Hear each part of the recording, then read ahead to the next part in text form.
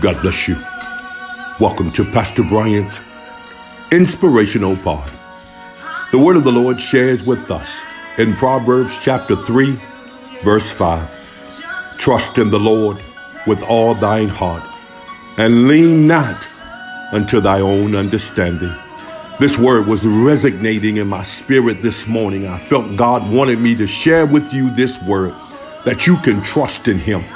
That regardless and in spite of what's going on, regardless of what's going on in your life, God said you can trust him. Look, they might be closing stores, but heaven is always open.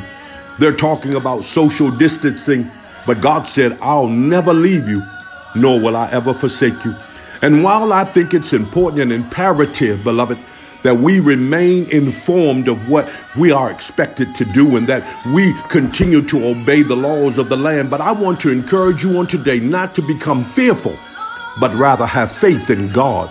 You know, fear is contrary to God. And so I want to encourage you on today that regardless of what's going on in your life, that you can trust God.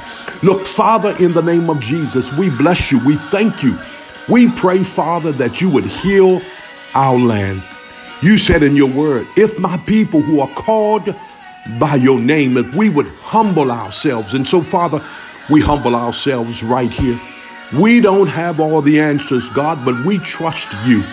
We know that you will never leave us nor forsake us. And so, Father, we pray for those, God, that have been infected by this virus.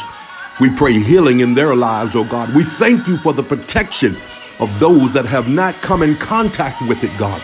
But Father, we really need you, God, in the name of Jesus. Would you dare have your way?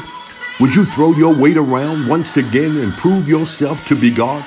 Would you send a cure, God, in the name of Jesus? There is nothing too hard for you.